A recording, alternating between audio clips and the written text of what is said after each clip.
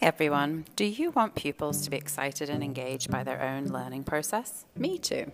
Let's get digital portfolios up and running to do this. Welcome to the American International Schools in Spain Tech Project podcast. The podcast that shares out real tech projects from international teachers in Spain with some real implementation strategies, and of course sharing out the good and bad moments that came along with it. I'm Victoria, the lead kindergarten teacher at BFIS, and I'm excited to share my technology project around digital portfolios. I started researching this project because I was interested in how pupils can share their learning process as well as product.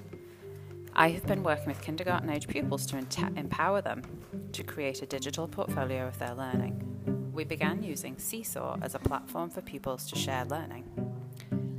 I have also assigned them activities from the community library to demonstrate their knowledge and understanding across all curriculum areas. In addition, I have delivered professional development training to staff across the elementary grades. Some of the biggest takeaways from this project have been the students' abilities. They've really risen to high expectations of independence, and we've been sure to use technical vocabulary with them to extend and challenge. Some tips to try in your classroom are teaching a digital citizenship lesson discreetly to complement this work, setting up a planning document that works for you so you can decide what to post and when, keeping up with the expectations and timelines you set for yourself, communicating with parents beforehand to educate them and gain permission to post photographs and work. Create your own teacher exemplar so you can go through step by step as a demo student. Using the activity library, as there are many great resources on there.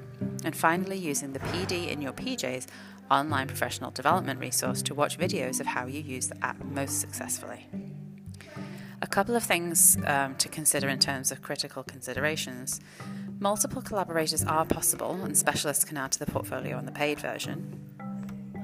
This is a tool that can be successfully used in centres to allow skills to be taught in small groups. And it can be shared live with parents, and parents given the opportunity to comment and like. And finally, pupils can respond to parent, teacher, or peer feedback. I hope you enjoy working with the app, and thanks for listening.